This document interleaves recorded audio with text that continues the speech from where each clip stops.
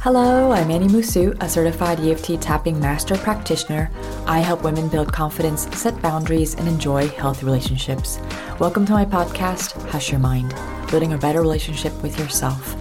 On this show, I offer practical wisdom to help you clear fears, limiting beliefs, and trauma so that you can gracefully create a life you love. Welcome to episode number 33 of my podcast, Hush Your Mind, building a better relationship with yourself. Have you heard of the inner critic? It's that voice in your head that says, you're dumb, you can't do it, you're not good enough, you're ugly, nobody likes you, you're a fraud. It's depressing to listen to your inner critic. When your inner critic runs the show, your relationships, work, and self-esteem plunge. It seems like you can never do anything right, no matter how much you try. Enter feeling crappy, anxious, and burnt out. However, can you believe that your inner critic wants you to be happy? Let me explain. So where does the inner critic come from? According to Hal and Sidra Stone in their book, Embracing Your Inner Critic formed in childhood to protect you.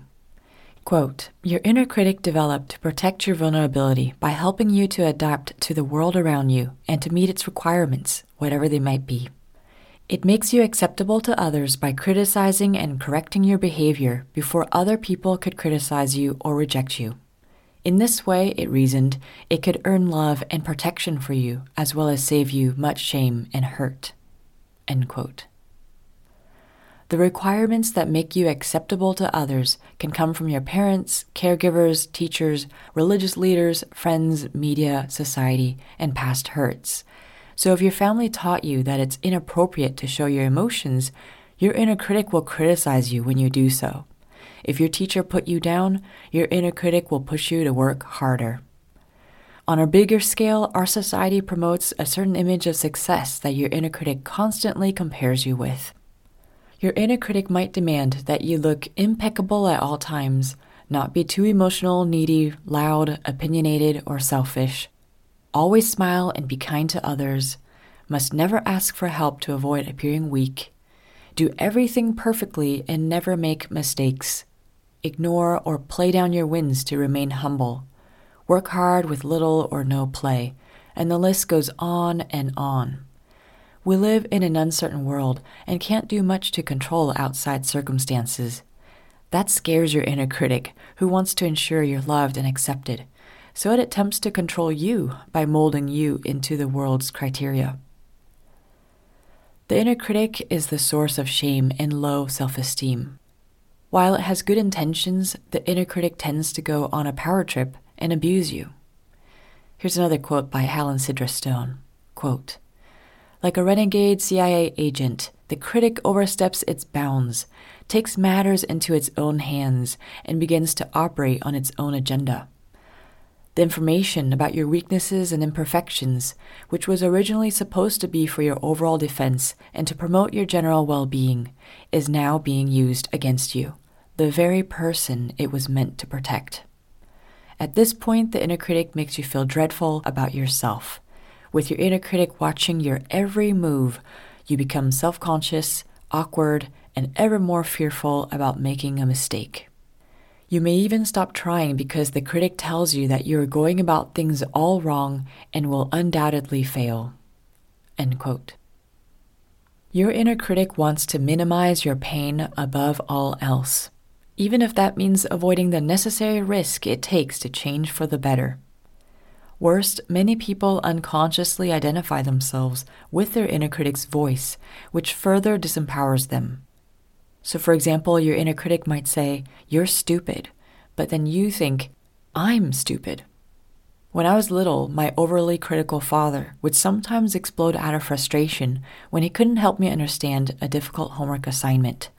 I interpreted the situation like this. I'm stupid. That's why I don't get it. I made Dad yell. If you can't tell when it's your inner critic's voice, you'll more likely believe its mean remarks. What's more, the inner critic collaborates with a team of selves or aspects of our personality. Each of these selves could be beneficial, but when they get out of control, they create more harm than good. One of the selves is the pleaser, The pleaser puts others' needs before yours and makes you attractive to others so that they treat you kindly. The rule maker evaluates what kind of traits are acceptable, for example, hardworking, successful, cheerful, and unacceptable, for example, lazy, angry, sloppy, and sets rules for you to follow. The pusher motivates you to work harder, faster, and better and assures your success. And the perfectionist sees every moment as an opportunity to look, act, and be perfect and drives you to redo everything until it's impeccable. When you don't live up to your inner critic's standards, you feel inadequate, unlovable, and flawed at your core. The thing is, no one lives up to their inner critic's standards. Its demands just aren't realistic. And when you reject any aspect of your personality, the good or the bad, you're harming yourself.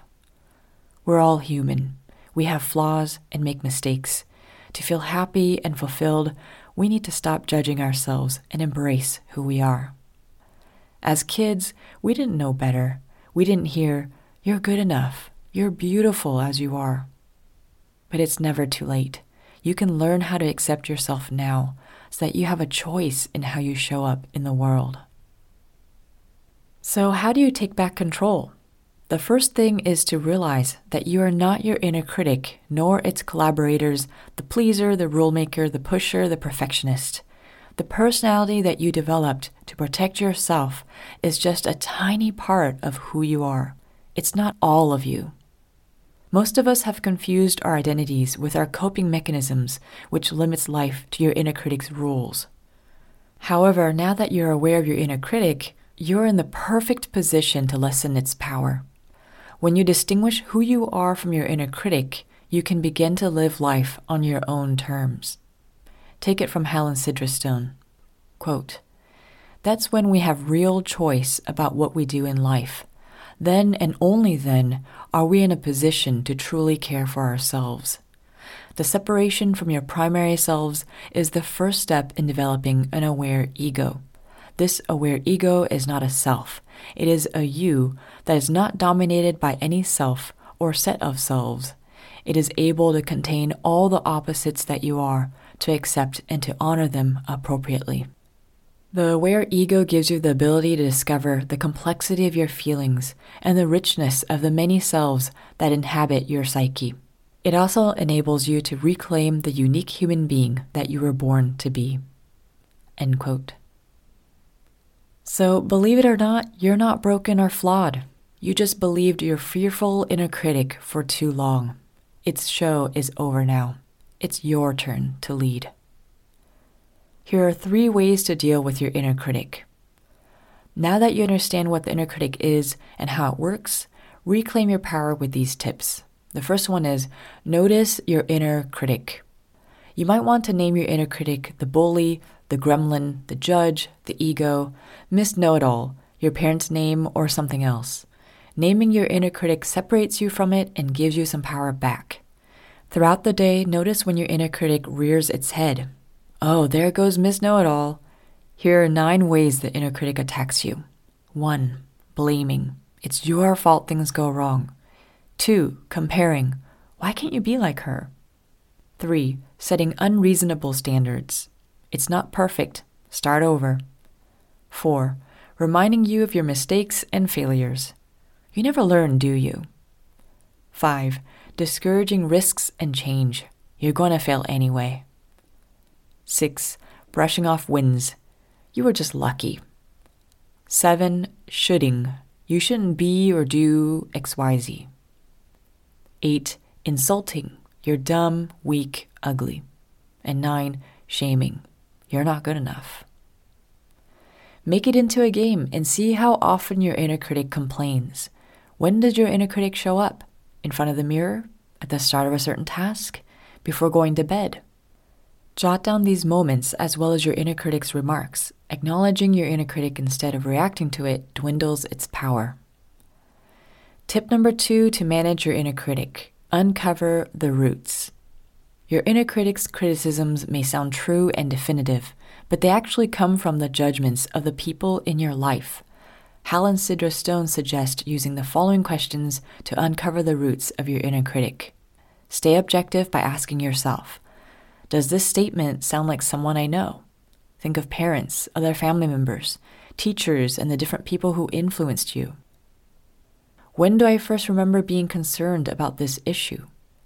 Revisiting the first time you felt hurt about this issue helps you heal and break the cycle so that you can move on.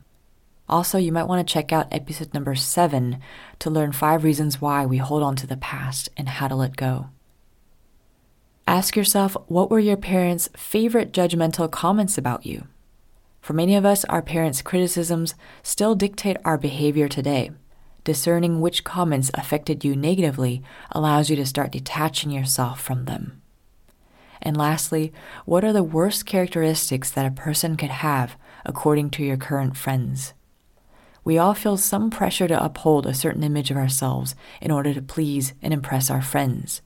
Figuring out what you disown about yourself allows you to better embrace the whole you. And the final tip number 3, is to empathize. With time and practice, you'll get good at identifying your inner critic. Resist the desire to fight back or ignore it though. When your inner critic criticizes, it's actually a cry for help or an alarm that signals possible pain, rejection, shame, or abandonment. So take a deep breath and say to it in your mind, I hear you judging, Miss Know-It-All. What's this really about? Even though it sounds weird, converse with your inner critic and listen with empathy. Keep asking, what's this really about? Or what's underneath that? Until you find out its underlying fears. Get to your inner critic's soft spot, that feeling of vulnerability where walls have fallen and defenses lowered. Here's a lovely quote by Brené Brown. Quote, courage starts with showing up and letting ourselves be seen. End quote. And here's an example of an empathetic chat with your inner critic. Let's say your inner critic says, you did only 2 things on your list today. You're lazy. How did you let your day slip by again? And you can say, hey, I hear you judging me, inner critic. What's this really about? And it says, you've got lots to do. No pain, no gain. And you can empathize by saying, oh, you're worried that I won't succeed if I don't do more. And it might say, yes, exactly. And you could say, I see. I'm doing my best. I got 2 big tasks done today. I'm happy about that. Thanks for worrying, but I've got it. The key to calming your inner critic is to validate its fears, as unreasonable as they may seem. Have you noticed that kids get more upset when you try to fix or squash their feelings? Oftentimes, kids just need you to empathize and hold them as they feel difficult emotions. The same applies to your inner critic. Compassionately listen to it so that it feels heard and understood, which will help diminish its whining. Whatever you do, don't criticize, punish, belittle, or brush off your inner critic, as that strengthens it.